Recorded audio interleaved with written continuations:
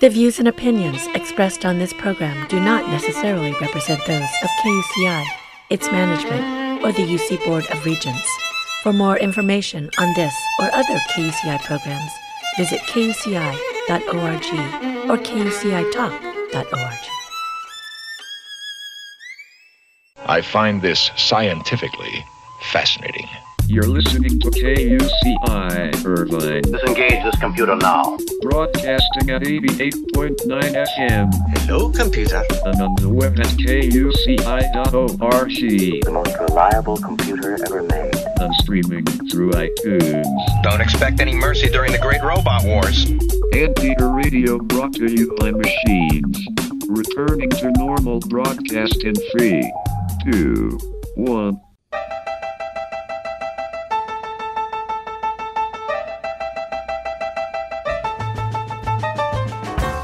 Ladies and gentlemen, welcome to UCI Conversations, a weekly public affairs program dedicated to exploring everything in the land of blue and gold, with interviews of UCI leaders, innovators, and last but not least, everyday anteaters. Hey everybody, this is UCI Conversations, and I'm your host, Kevin Madsen'05, and my guest today is race car driver, stunt driver, and coach Kevin Madsen'. Kevin graduated from UCI with a degree in social science in 2005, and we're going to find out all about the amazing, exciting, difficult, high-octane world of driving from a guy that is the real deal, Kevin Madsen'. Welcome to UCI Conversations, Kevin. How are you today? Hey, Kev. Thanks so much for having me. I appreciate it. You're very welcome. You know, we want to learn all about you today. So please tell us where you grew up and what you like to do when you were a kid. Yeah, thanks, Kev. So I was born out in Chicago, or a small little town outside of Chicago, actually, and then kind of hopped around. My dad was a pilot. Initially was an aircraft mechanic, and then became a pilot, but a lot of different travel between airlines and things. Wow. So lived a little bit on the East Coast, and then eventually made my way out here to the beautiful West Coast. And thankfully, that's what led me eventually to go to UC Irvine, which is a good portion of why we're chatting today. Yeah, gotcha. Good. Did your dad work for the airlines, one of the big airlines, or? Yeah, well, he just retired actually last year from American Airlines. But back when I was a little kid, it was a lot tougher. You know, when he finally got a gig as a pilot, he was flying like cargo and like DC-3s, which are really old aircraft, in some sketchy situations. And there's some good photos of me in some of those planes when I was a real little kid. But I guess you could say the horsepower and the power and all that transferred over, got me hooked. And of course, he did enjoy watching racing. So we'd go to the track when I was younger, and they said that right from the beginning, that's all I would talk about, and, make car sounds and love the racing side of it. And certainly none of that has changed today. Well, you're a lot younger than me. Do you remember the Orange County International Raceway, or was that before your time? No, is that are you talking? Is it the drag strip when they used to do the drag strip? It used to be at where the 405 and the 5 meet. It used to be right off the freeway right there. And it used to be, there would be just, all you saw were orange groves, and there just happened to be this raceway right there where the freeway connected. It sounds like it was before your time. Yeah, I think so. But man, we could get that back out here. Like, over the Tustin airfields. I wish we had something out there still. Man, that sounds good to be out here. Yeah. So I can get, your dad was an airplane pilot, and you used to kind of be around the engines and stuff. When did you actually start, racing, or even just kind of driving? Was it go-karts, or was it something else?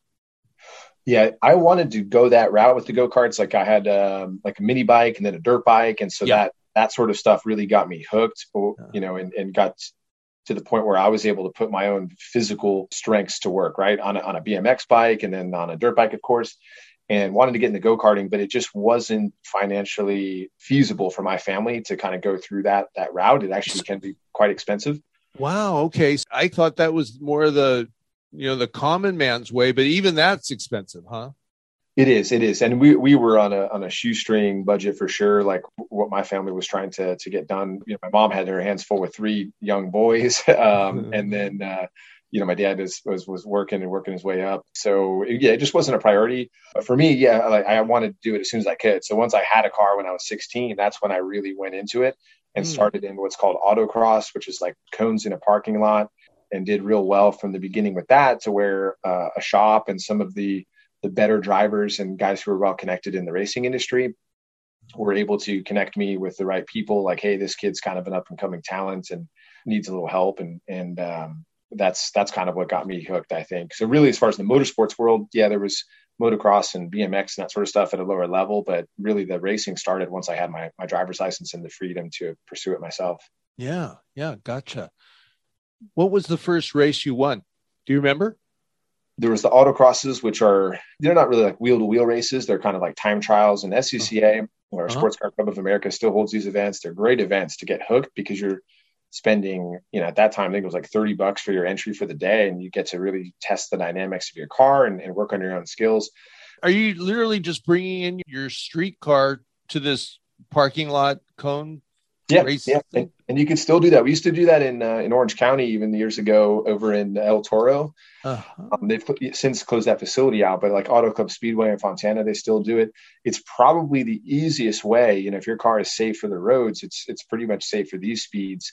The easiest way to get out there. And so that's where I knew I could afford to do that. And again, I got really lucky that I was connected with the right people.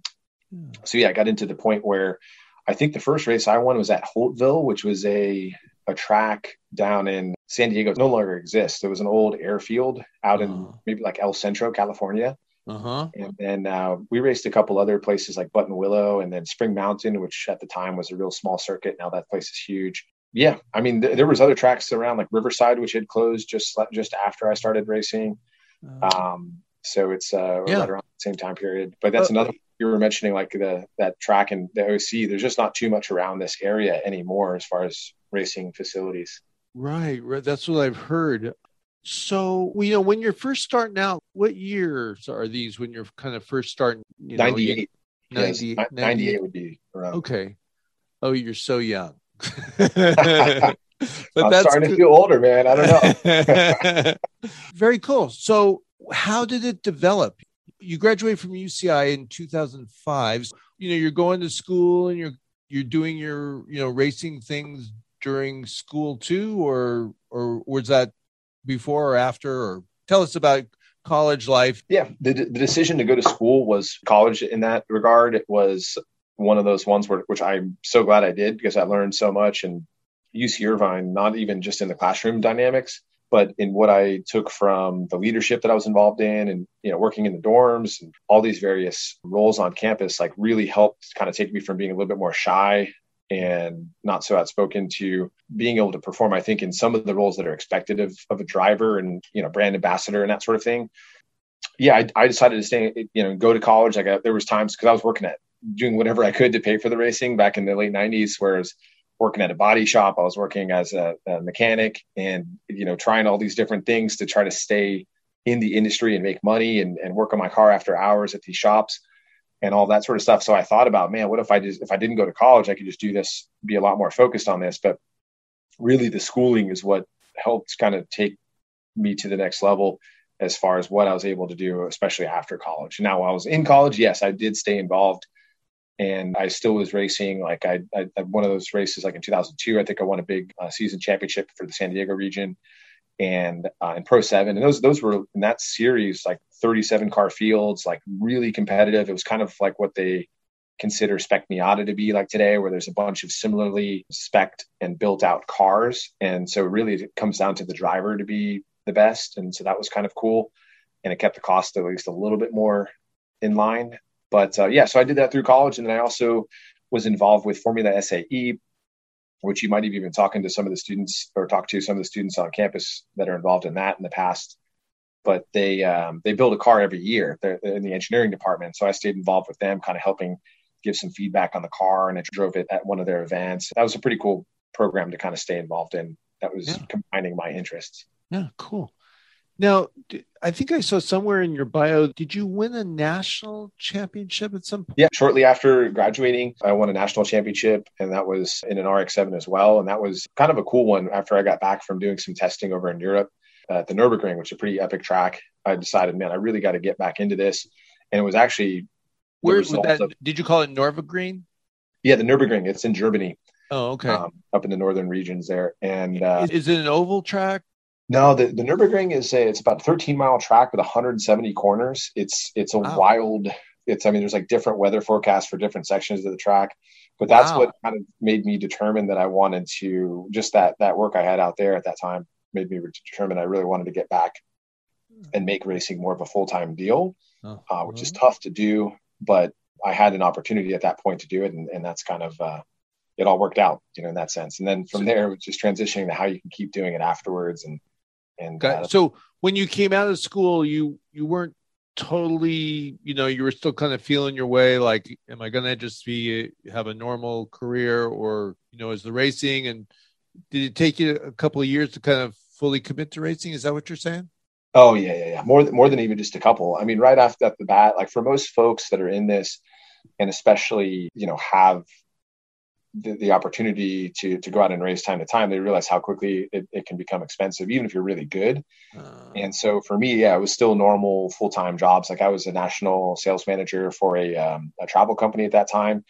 And I was doing well enough to where I could still race on the weekends, but it really took the toughest parts of that time period, like the economic downturn when I was laid off, is when I decided to kind of try to make this go more of a full-time deal. Mm-hmm. And then even that was challenging, and, other career moves, which were in the industry, like in the racing industry and karting and things like that, were tough. And so, this is part of what I talked about with the No Easy Roads, like that program I did with UCI Social Sciences was, I've got a crazy path. There's a lot of times, and honestly, every one of the challenges, I look back on it right now and I smile and I'm very thankful for it. But at the time, you're like, wow, how is this going to work out? Right. And so I'm very fortunate, that these last few years have been 100% focused on racing and performance driving and coaching. But there's no, I think, to quote that series, there's no easy roads. There was no pathway that was like, okay, if you want to become a driver coach, here's what you need to do. And that's the challenge, right? As you look at some of the greatest coaches in football or other sports, I always look back to Vince Lombardi and Joe Gibbs. Joe Gibbs now into racing. He used to be a football coach, right? But these guys usually, especially in the case of Vince Lombardi, he was not a great football player. He was a pretty terrible football player and never played pro football. But he was just so dedicated to the sport and inspiring others, and finally realized that he wanted to share his passion with others. And now we know of him as one of the best coaches out there during a very pivotal time in that sport. So I think that if I didn't have all these challenges, if I didn't have to work so hard, if I didn't have such a small budget from the beginning, if I didn't have to do it all kind of on my own initially, I think that's kind of what shaped me up now to where I enjoy racing. I'd love to go out and race as much as I can. You and I have talked about that, right. But I think I even get more of a kick out of helping other people with what I've learned, like getting them faster, working with a youngster today, like getting her to her first GT3 test, a very high level test. And she's doing so great, like considering she's just starting in all this. Or even some of these executives who are so busy, they've got families, and they just want to take some of their cool cars out on track. And I can help them do it safely and enjoy what that car is really meant to do in a safe environment, not on the roads where it can risk other people's lives. And so I don't know, it's kind of crazy, I guess, my path, but I'm really fortunate that it's taken to me to where I'm at. Well, just for my listeners out there, for those of you who are aware of racing and coaching and so forth, they know. But if you're not an informed, racing public like I was before I was going to do this interview, as you start to find out that people just have to piece a career together. We hear about the world famous auto racers, but there's not very many of those, and everybody else has to scratch and figure out how to do it in one way or another. But universally, I talked to 4 or 5 people who are, amateur racers and people who really wish they were into the industry. And they're like, Kevin Madsen', that's the real deal. If you go to his website, that's the real deal. He's doing it. And The inflection of their voice was a bit of envy. Cool. I'm glad to be talking to you. Thanks, Kevin. I appreciate that, and some nice folks out there. But I think, like I said, the best part is being able to share that with others. Like especially during this COVID time period, and I think we've all had to reflect a little bit. I'm amazed with emergency personnel out there and everybody else that's really doing the hard work. But for me, I at least can get some joy in that, even during this time period, in the right environments, I'm able to put a smile on folks' face and again, have them maybe safely have some fun on a track or enjoy the car they have or start to build their own career based upon some of the things I've learned over these years. Very good. Excuse me just for a moment, Kevin, while I update our audience. If you joined us late, you're listening to UCI Conversations. I'm your host, Kevin Bossenmeyer, and my guest today is race car driver, stunt driver, and coach, and UCI alumni, Kevin Madsen'. And we're learning the nuts and bolts of what it's like to be a driver and working your way up in your career, the thrills and defeats, and having a look under the hood of what's really happening.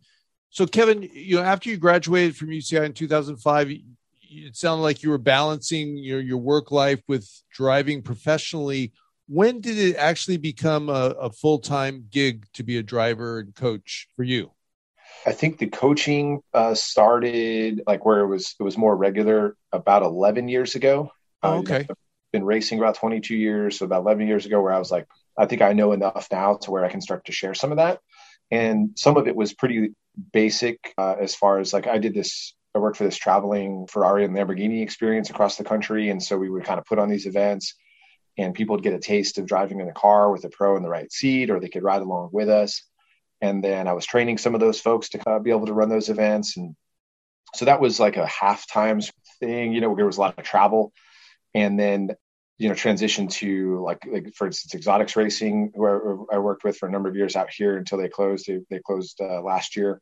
What does that mean when you see, I see that exotic cars, exotic racing? What does that mean? Yeah. So it's a great question. So they're still out in Las Vegas. We also had a branch that I was the chief instructor at that was out in Fontana. But exotics racing is what you'd call a driving experience. So they have Ferraris, Lamborghinis, all these flashy cars that you probably never thought you could drive. Yeah. And you can come out and for a short period of time, you come into a classroom. And what I would do is I give a presentation about how to safely drive these cars and what to expect when you get out on track. And then when you go out there, I had a team of instructors that I trained where they'd go out there with you for 5 to 30 laps, and they're in the right seat and they're coaching you through that entire experience and really instructing you around the race course to get the most from the car, to have fun, and most importantly, to stay safe. And so, yeah, exotics racing still open out in Las Vegas. They were out here. So these are programs where I really enjoyed being a part of them because you would learn a lot about how people react to your instruction and how to get the most from you, right? Like, so by the specific verbiage we would use with individuals to connecting with them, understanding their attitudes, what they're trying to get from the experience, all of this could really make or break the experience that they get. So it was allowing me to, on a daily basis, perfect my craft, if you will. Mm-hmm. And that's what I love. So I still go right seat with folks. We call it right seating, but basically that means I'm riding along with you in the car and live coaching you or live instructing you around a racetrack. Not all driver coaches still do that. So a lot of times when they reach a certain level, they just do it outside the car or look at video or data analysis. But for me, I still enjoy going right seat with folks. Some people think I'm crazy because there is some more risk to that, but I really enjoy it because in a lot of ways, that immediate feedback you give someone can be very helpful. There's some things you might not see from outside the car. And there's been definitely some scenarios where I've helped keep people safe and keep their car from a bad situation. Yeah. From all your race car driving experiences, did you ever have any close calls or what you thought was a close call? Yeah. I mean, there's been a lot. So can you share? Yeah, sure. I mean, there's a bunch, and that's the thing that folks need to know when you watch. And I'm sure if folks that are listening are, if you're into cars and you've watched Top Gear, or who Chris Harris is, or a lot of these like famous guys that are doing even the stunt driving and that are probably much more household names than myself. I'm pretty unknown, but the key with that is like, there are mistakes. Everyone makes mistakes. And you see that with pros. Like I was just watching a race a week or two ago with Jimmy Johnson, who raced NASCAR, 7-time champion. World famous race car driver. Yeah. Now he's in the IndyCar and he spun. He spun on the track, like something that you wouldn't ever expect a pro to do. Mm-hmm. So I mean, there's tons of mistakes that can happen out there, and there's also times where things can break. Like I did test driving for a couple manufacturers, and one was a very big manufacturer, a nice supercar we were working on, and we had total failure of the engine very early on. So things that you wouldn't expect. And when an engine fails, there's fluids, that are out there that are hitting the tires, and things can get really ugly. And so, wow. I've seen some gnarly ones. We did a test for a off-roading series that I was a part of. And in testing the track, my goal was to push the limits of that track so that when other people, like paying customers, got in, that they couldn't get hurt. And so we ended up, trying to cut some corners to see what would happen. Yeah. Like literally cut corners on the track, and the car rolled. And so I've been in some pretty crazy scenarios for sure. But most of those videos don't ever get out, which is good. I guess just last weekend, talking about accidents and so forth. Did you hear about that Talladega racetrack? Talladega's world famous racetrack in the United States, and a car hit the wall. Did you hear about this? I didn't. No, I keep track more of the road racing, so like folks turning left and right and all that. So IndyCar and Formula One a little bit. Even that is tough to keep up with. So my schedule's a little crazy right now. But what happened out there? There was an incident? A car. I think the gentleman's name was Derek Taylor or something like that. He hit the wall, and they had the video, and whether it was his mistake or somebody bumped him. But what was interesting about it was the underside of the car was fully engulfed. Like the flames were coming from the front, from the back, and he's going over 200 miles an hour. So it took him a while to get away from the traffic and stop the car, which didn't happen right away. You're like, oh my God, and like the flames are like going kind of up to the windows and stuff. And so he got to the infield and got it stopped, but then the video kind of stops, and he was, I think he's in critical condition. He's on a ventilator. I think they're optimistic that he's going to be okay, but he had some significant burns on his arms and chest and neck. It's dangerous. I actually am preparing for this interview with you. I was, just doing research on YouTube, and Rick Mears was a driver that I used to follow because he was a California guy. And he's a great guy. Just the interviews with him are great. His wife actually was interviewed and just said, I kind of was naive. I always thought that, it was Rick Mears. He's a top driver, and so it's not really dangerous. And then he got into a significant accident, hitting the wall in Indy, and it's amazing that he could win a race with injured feet, but he did.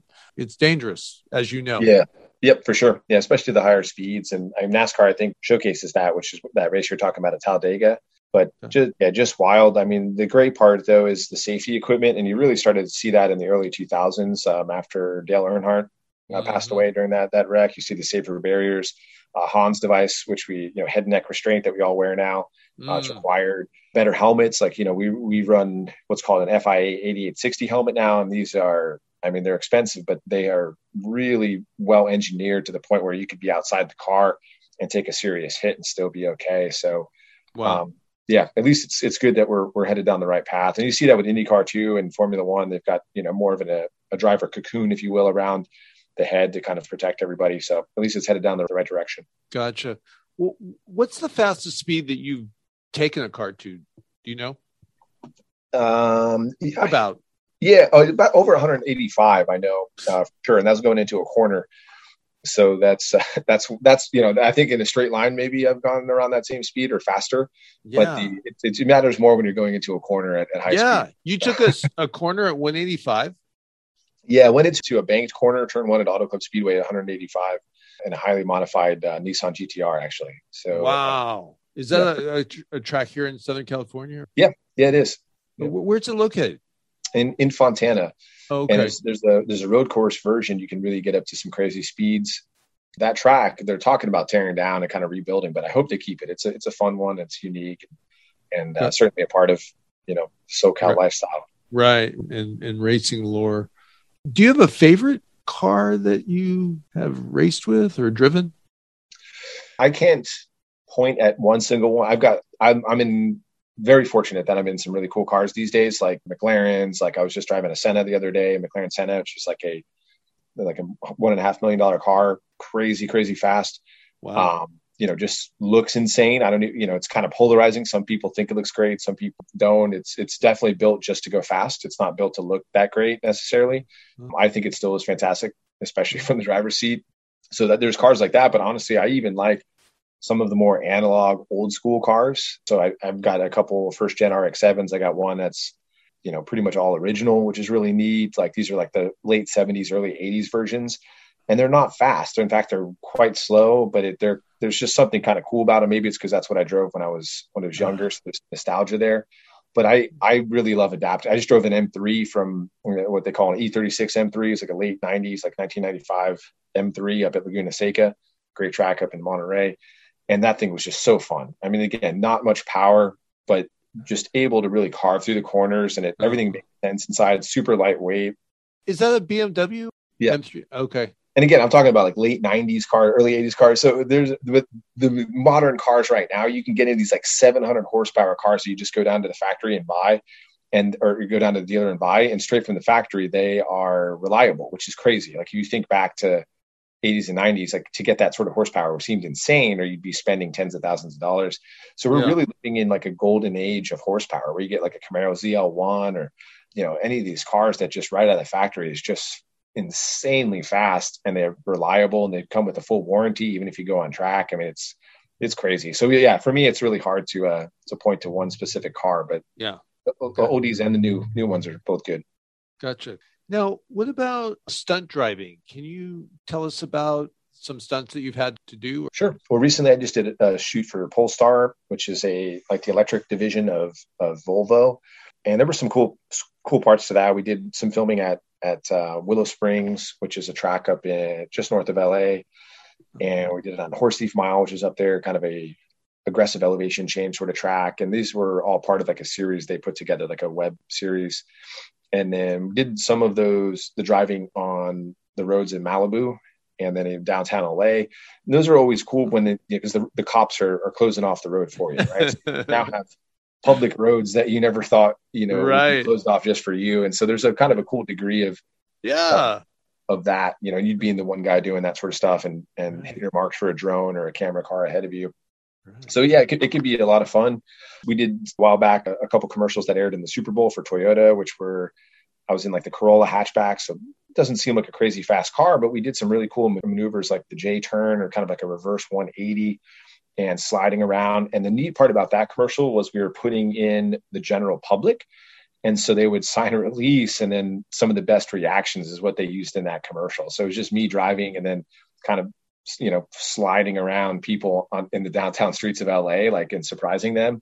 Yeah. And so that was kind of a fun one to do as well. And I understand that, there's things that you have to practice and, kind of always be ready if needed be. Is putting a car on two wheels, like on the side. Can you describe that? Yeah. So we call it high skiing. And I like that you said always be ready. That's actually something I have on my whiteboard in my room at home, like right before I go, to the bathroom in the mornings. That's one of the quotes I look at, but always be ready is the key in my sport, at least, right? So always thinking about the next day, because it could be stunt driving, it could be coaching, could be driving. It was cool to hear you say those couple of words, because it's just something that I think about every day. But so the two wheeling is kind of a unique skill set. That's not something that everybody in the stunt world can do. But I have a car that we built specifically for it. And even actually so that I can train other people on how to do it. And I don't train everybody. It's not like your average person off the street can pick this up. Yeah. But it's got what we call a training wheel that we put on it so that you can actually, and a special ramp that we built that we can drive up on two wheels and then use it to, in case you go too far, to kind of catch the car. So kind of a unique thing. You probably have seen that in some movies, but it's not the most popular stunt for everyone for obvious reasons. You're listening to UCI Conversations on KUCI 88.9 FM in Irvine. I'm your host, Kevin Bossenmeyer, and my guest today is UCI 2005 alumni, race car driver, stunt driver, and racing coach Kevin Madsen'. We're talking all about his life on and around the racetrack. Now back to the interview where Kevin talks about his professional driving schedule. Speaking of always being ready, do you have, as we've been talking, I get the impression of so many things, do you have a somewhat typical week? Or no, there's never any typical week. That's a good question, Kevin. The cool part about, I think, this is like, I wouldn't do well in an office. Like I in a normal office environment, right? I'm kind of like, I kind of hop around a lot, and I love talking to people, and I love listening probably more about different people's stories and things. So I wouldn't be the most productive in that environment. And so I think that the fact that my weeks are a little bit, mixed. Yeah. Don't get me wrong. I like to plan. Like I've got my calendars, a couple months out planned as far, especially on the racing side, folks I'm coaching in various racing series. Yeah. Like this past week was a little bit more focused. And even this week is more focused on simulator training. So working with people on the simulator to get them ready for the season, since we're getting really close to some new seasons, racing seasons. But there's others like before that, the last 2 weeks, then it was big into my own racing and a lot of track days. Like, so coaching folks in their own cars at track days around Southern California, Northern California, and some other tracks, even in Texas. Yeah. Every week's a little different. And then, when the stunt driving comes up, you could be booked for a shoot for weeks, if it's a film. So yeah, I think it is kind of cool sometimes when the fact that it is a little bit more random. Mm-hmm. But it doesn't help for stuff like this and planning, to have meetings, or like I've got a friend with a birthday this weekend, and I'm waiting to hear back from my client, like if we're going to be working together or not.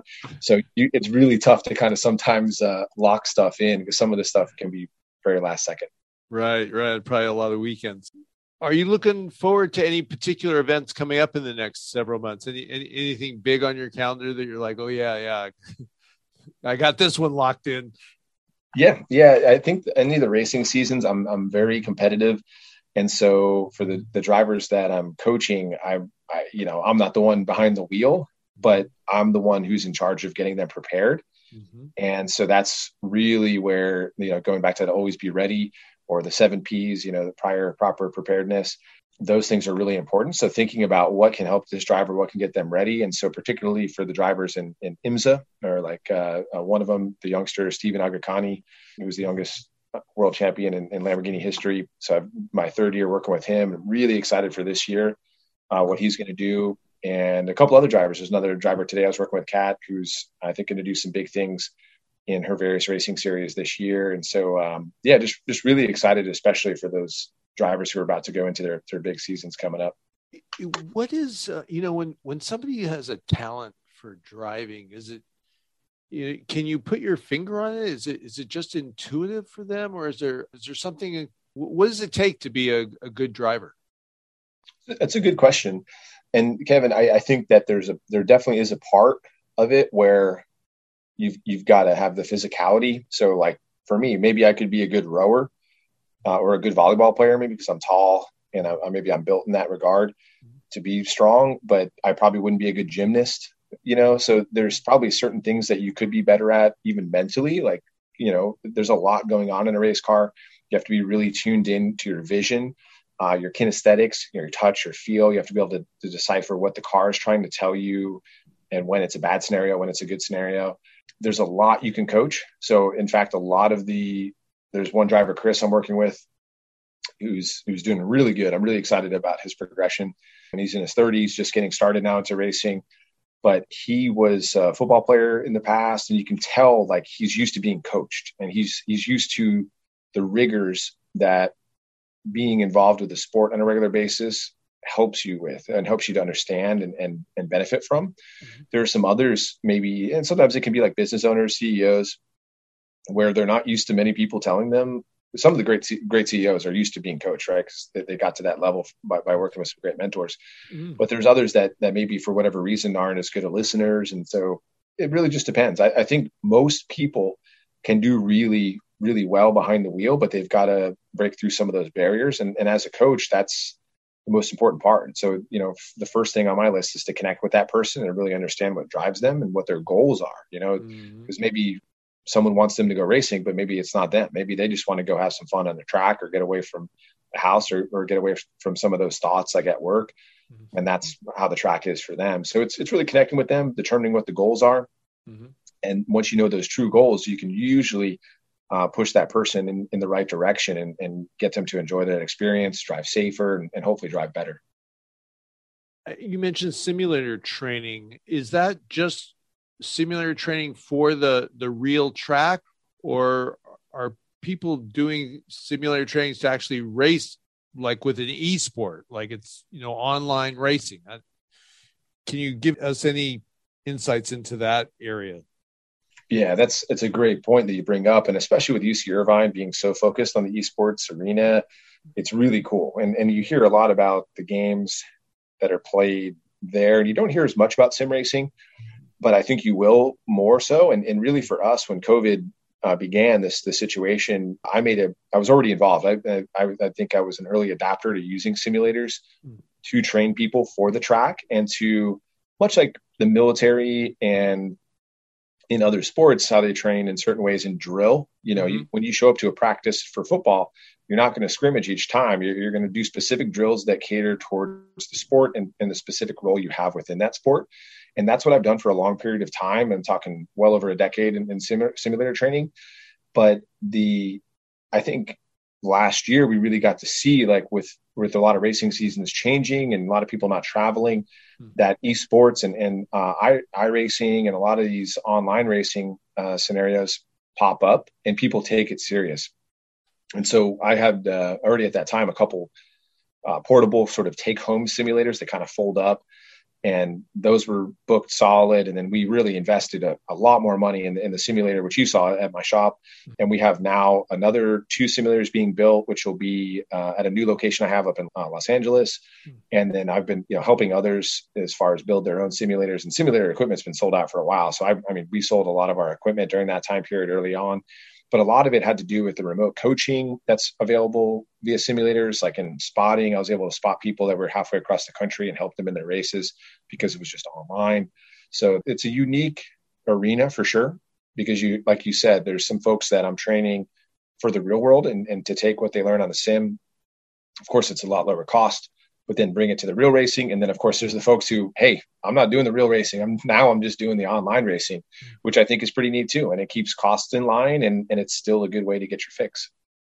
Now, how about as a driving coach, you coach some name people, for one, Jay Leno. Can you tell us about that experience? That was fun. His shop manager, Bernard, is a friend, and I've been up there a couple times to the garages he has in Burbank. And every time you go, there's just a different collection that's pulled out, or different cars getting worked on. It's so cool. It seems like it's a legendary collection. Do you agree?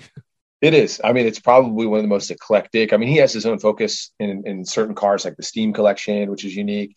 But he's got like rotary Cosmos, like these old school Mazdas, and he's got Bugatti, and he's just, all sorts of different types of cars and price levels. And it's just neat. It really is. He's so passionate about it. And that's what's cool. And he's humble, a very humble guy. The specific filming that we did, when I see him when I'm up there, usually it's on a weekend. He's taking a different car out to just go drive around for fun. But we did some filming with him and me and Gilbert Gottfried and some others. And that was a blast. That was for his show, Jay Leno's Garage. And we were in a Ferrari together. And again, just a great, humble guy who really, again, takes coaching well, took some feedback. And then when you see the final episode, it's really, really, really smooth and hilarious. I was laughing out loud during the filming. I'm driving one of the camera cars, and then he's in the car with Gilbert Gottfried, kind of teaching him how to drive based on like how I kind of told him how to do some coaching. And it's just, just pure comedic gold. The guy's just so funny. When you were a kid, who was your favorite driver? Did you have one? That's a great question. I try to think back to that. One of them for sure still is Danny Sullivan, who was an IndyCar driver, and I used to love watching. And he had the infamous spin and win at Indy, where he actually spun and then came back to win that race. And the cool part is Danny's been a mentor to me and a great guy. We worked together when I was the chief instructor for the Lexus Performance Driving School. We got to present together, and so he got to kind of show his, of course, talk about his experience in the car. And then I was able to talk about a lot of the specifics that I've learned over the years working with people in these production cars. So he took kind of the race car aspects, and I took the production car aspects. And it was really cool to be able to work with someone like that. And we still stay in touch. And he helps out with some of the other clients I work with and kind of some motivating comments to them to kind of keep them pumped. He's great. And through GT Academy, which was this program we did with Sony a while back, and he was involved in that and really helped out some of the drivers I was working with. So just a great guy. Yeah. How about favorite racing movie? I'll say Ford versus Ferrari just because I think everyone knows that one now. And I did have some involvement with it. So I helped with casting, which is neat. Oh, you helped with casting? Yeah. You can see, there's a couple scenes where you can probably see me in the background. In fact, there's one for sure. You can't miss my bald head. But tell us what scene so we'll watch for you. Yeah, don't blink. But it's the scene, if you remember. So we filmed it at Willow Springs, but it's the scene where Ken Miles, or the actor portraying Ken Miles, throws the wrench, and they're kind of screwing around in the pits. And Carol Shelby is trying to calm them down, and there's an SCCA official that's involved and stuff like that. So we were, little things we did, like helping with props. Like, so we'd go through the set and like pick out things that didn't fit. Like, there's like a 1980s distributor for a Honda sitting on Ken's table. Like that doesn't make sense, right? So we'd go through it, make sure it's the right product. And then, like I said, I helped cast a lot of the folks that were in there, and some of the extras, and had a lot of buddies who were in the stunt driving. And I was really fortunate to be in some of those scenes because I had like a 1-day window that I was available, and they were nice enough to put me in. And so that was a cool one. And I really, honestly, I like that movie because I think it ties in enough of the storyline and then mixes in the appropriate amount of racing. So even if you don't like racing or cars that much, you could watch that, and there's enough of a good story there that's mostly real that I think anybody enjoys watching it. Yeah, right. It was. I went with my son when it first came out. I'm like, it's just a great movie. Period. Even if you're not into racing it, it's even better if you're into it. Definitely. If you joined us late, you're listening to UCI Conversations. I'm your host, Kevin Madsen'05, and my guest today is race car driver, stunt driver, racing coach Kevin Madsen', who graduated with a degree in social science from UCI in 2005 and has been racing ever since. Here he talks about his recent favorite races.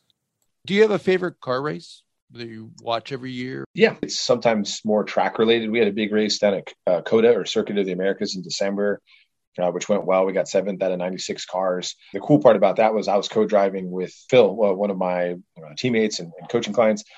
And he's just really getting started his last couple of years in racing. And so he drove most of that 8-hour race. And so really cool to see him perform at that level, to do so well in such a short period of time. There's a number of longer races coming up, like in IMSA that we have, like Daytona was from earlier this year. I was working with an LMP2 team, which is a prototype team. Unfortunately, we had some mechanical difficulties, so we were unable to finish that race, but it's a 24-hour race.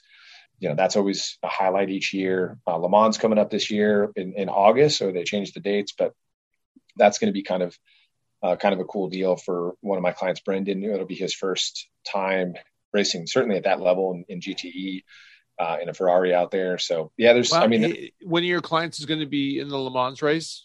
Yeah. Yep. Yeah. Wow. The 24-hour Le Mans race that's in France, right? Yeah. Yeah, exactly. Wow, that's big time, don't you think?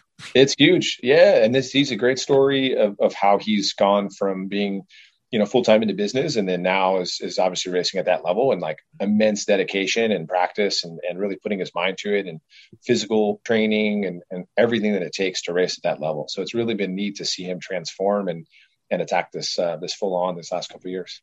Now, for a 24-hour race, does it take 2 drivers, or is it 1 driver for that whole time? Great question. Yeah, 4 drivers. So they'll have a 4-driver lineup on that. Oh, okay. Yeah, so it splits it up. If you're talking 6 hours, then ideally per driver. Sometimes they'll put a little bit more for some of the more experienced drivers, so it's a little shorter for some of the newer guys. Mm-hmm. But yeah, that's about as much in those cars, as fast as you're going, and the level of concentration it takes. Like that's probably the most you'd want in that sort of time period. It's like 7-8 hours at the most. Gotcha.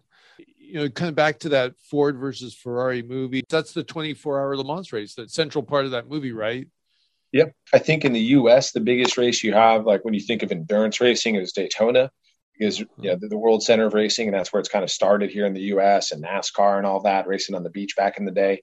But over in Europe, I think Le Mans is most certainly the highlight, the biggest, that 24-hour race. So you've got those, which I think, and I think they talked a little bit in Ford versus Ferrari of Daytona and Sebring and some of the endurance races we have here in the U.S.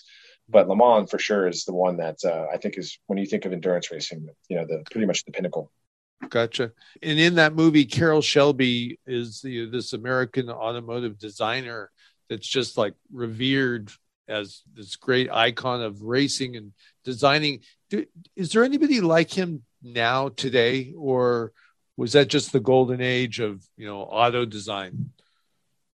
That's a great question. I mean, I think that you have these characters back then, like Carroll Shelby, always with the cowboy hat, and there's some of that old school, right? And hot rodding. And think about it, he had a good connection with Ford, and took this lightweight car that he saw over in Britain and took these Ford engines and put them together, right?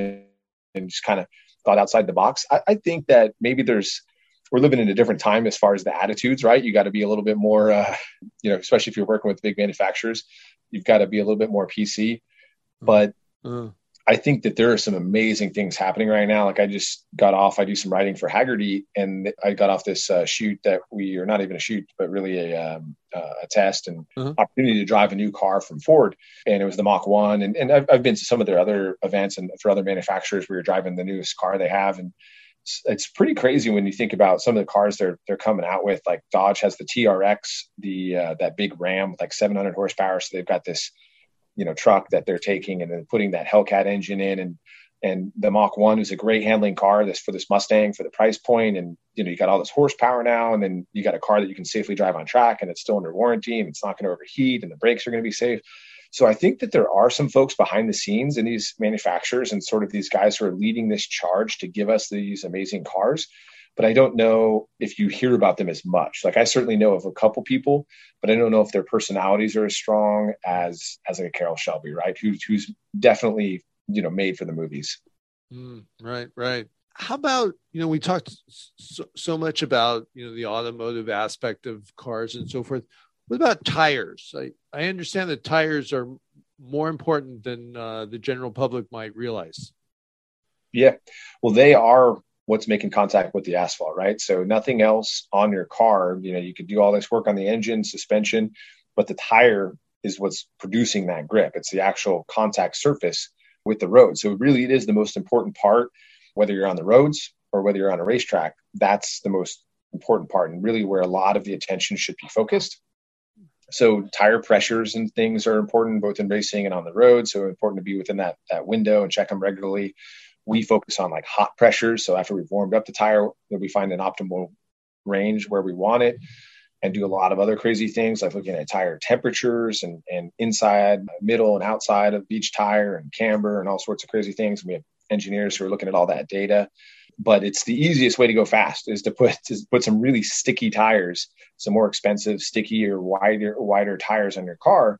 And that's the easiest way to go fast. So it's a lot of these classes and racing are using certain tire compounds and things to dictate what type of racing that you really, end up seeing. Like Formula One has a couple different compounds, and that makes the racing exciting. And a lot of these guys that are going to track days now are using a sticky compound that's maybe good enough for the street, but ideally best for the track because of how sticky it is, doesn't last too long, but it's really fast for a short period of time. So yeah, it's an interesting part of the sport for sure. In your mind, is there a greatest auto racer of all time? I like Michael Schumacher for a number of reasons. I think you can look at the record of a lot of drivers. His driving record is amazing, but also his attitude. And I love the way he drove in the rain. I like to think of myself as a really good driver in the rain because I'm used to sliding a car. I'm used to correcting a car. I enjoy that, whereas some people, I think, find it a little bit scary. Some of my best performances have been in wet conditions, like at Mid-Ohio, a great track that's very difficult in the rain out of Mid-Ohio, and a lot of other tracks, West Coast tracks in the rain, and Southeast tracks where you get a lot of rain. Yeah, for him, he was one growing up. He always had that iconic red helmet, so you kind of knew, and that was kind of to intimidate drivers, so if they look back and they saw that red helmet, they're like, oh God, here he is, Schumacher's coming. So I like that because I really like the mental part of the game. So there's a lot of techniques I use when I'm on track, and a lot of techniques I coach now where you can kind of get in the head of other drivers and use that to your advantage. And I liked a lot of what he brought as far as his dedication, his relentless pursuit for the win, and then, kind of the mental aspect. So I put him as tops of my list. Yeah. Very good. How about in terms of your career? Have you had any wow moments when you look back? It's like, I still can't believe I met this person or worked with this person, or is there anything like that for you? It's a great question. I think that the moments now as I get old, I think it's all of us as you get older, like I can think back to like some of the wins I had myself, and they're very special, and especially the ones that were like hard fought, where it takes like years or a year, or there's a guy I remember I was finishing for the longest time like second place to a certain driver, and I finally was able to start beating him, and it wasn't because of money, it wasn't because of car, it was just because of like the time I put into trying to improve my craft. Yeah. And so like that feeling, when you improve is so cool. So I don't know if it's like one instance, but it's probably multiple. But now as I get older, it's really cool to see some of these youngsters and other folks, like, even guys who are older than myself, who are coming from different professions. And then in a short period of time, they're able to adapt and improve and get on top of the podium. And I don't know, it's like that, I don't know, sort of proud older brother, or I guess proud father sort of feeling that you get when you see these folks who are like, man, I didn't think I could do that. And by you giving them the knowledge and believing in them and pushing them to the limit at times and really drilling them, that they're able to achieve it. And so I've definitely had those moments where I see other people that I've worked with standing on top of the podium. And that at this point is perhaps the best feeling. Very cool. You just describe, winning moments that you had where you had to work for a year to improve. Is it just basically training yourself for muscle memory of how to, handle a corner or accelerating or decelerating? I mean, can you share like what it, or is it just becoming intuitively connected to the car so you know what to do in such and such a situation? Well, a couple different ways to look at it. And it depends on which driver and what stage of their driving game they're at. But in any sport, you're going to kind of reach these plateaus. You're going to keep getting better, and then you're going to get to a point where maybe something's holding you back. And so sometimes that can be technique. It could be, at these certain tracks, or it could be in this certain type of car, I have this issue, or like you were mentioning, some of the more of the mechanics of it, like, I'm tending to turn in early, and that's killing some of my exit speed on some of these corners. There's some of these more basic things that you can work through, but with a lot of the drivers, as they progress past that, it starts to head down where, yes, it could be physical, right? Maybe they could be healthier, their endurance, their brain endurance. We get even into brain endurance training now, where they start getting tired over the course of a longer stint or a lot of time behind the wheel. And then the mental side, right? So like as I was mentioning with another driver I was battling with, it maybe wasn't even technique at times. It was more of like getting in your head. Like maybe when they're behind you, for some drivers, you're looking in the mirror so much that that's affecting how you're driving. And it's a concept of like, this guy's going to get me, right? Mm-hmm. But it's trying to get in the other person's head. This is like any sport. And I'm sure even in like running across country, you might think that the guy behind you is like ready to pass you, but he might actually behind you be tired and like, man, how's this guy running away from me? So our perception of others and the mind game is really a big part of this sport. And so a lot of that is training these folks to be strong warriors in their minds as well. So yeah, it's not just some of the basics that you think of, but it's others. And then there's also like that whole sort of next level where we can kind of change the tides of things on track by thinking outside the box and working with some different strategies, really connecting better with our engineer to make sure we get a better car, come up with some things that make the car maybe better later in the race or earlier in the race, whatever we need. So there's just so much more there that when you finally get to one of these plateaus, there's always something else that we can focus on to improve.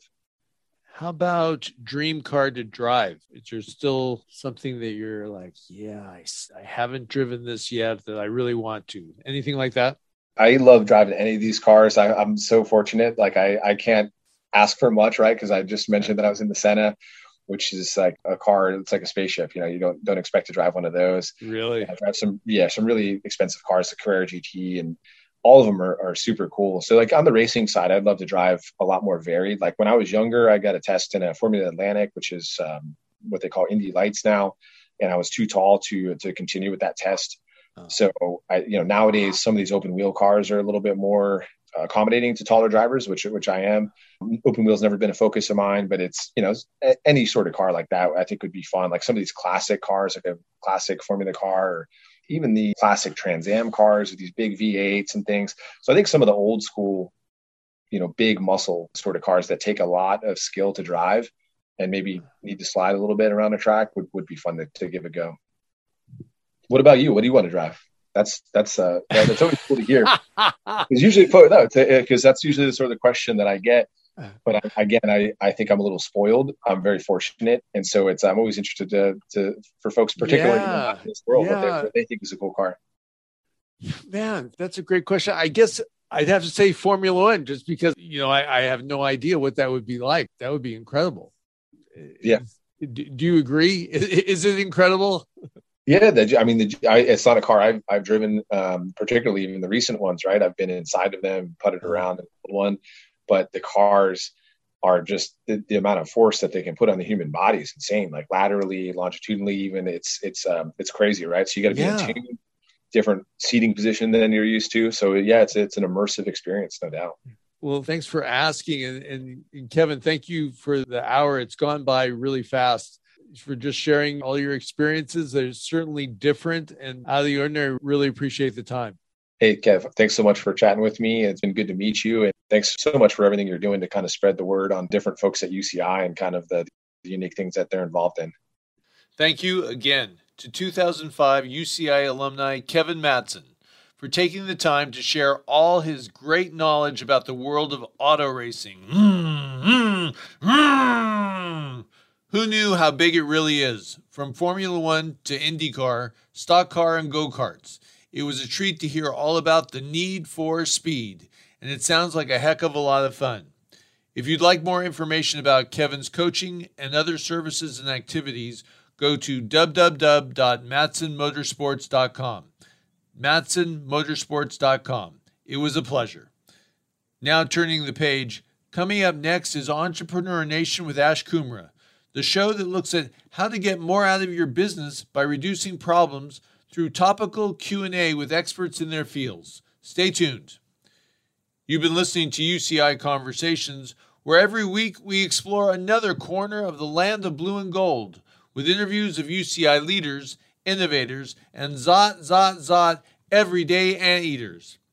This interview and past interviews are available 24/7 on my podcast website at www.bostonmeyer.com, and comments and suggestions are always welcome at kboss@kuci.org.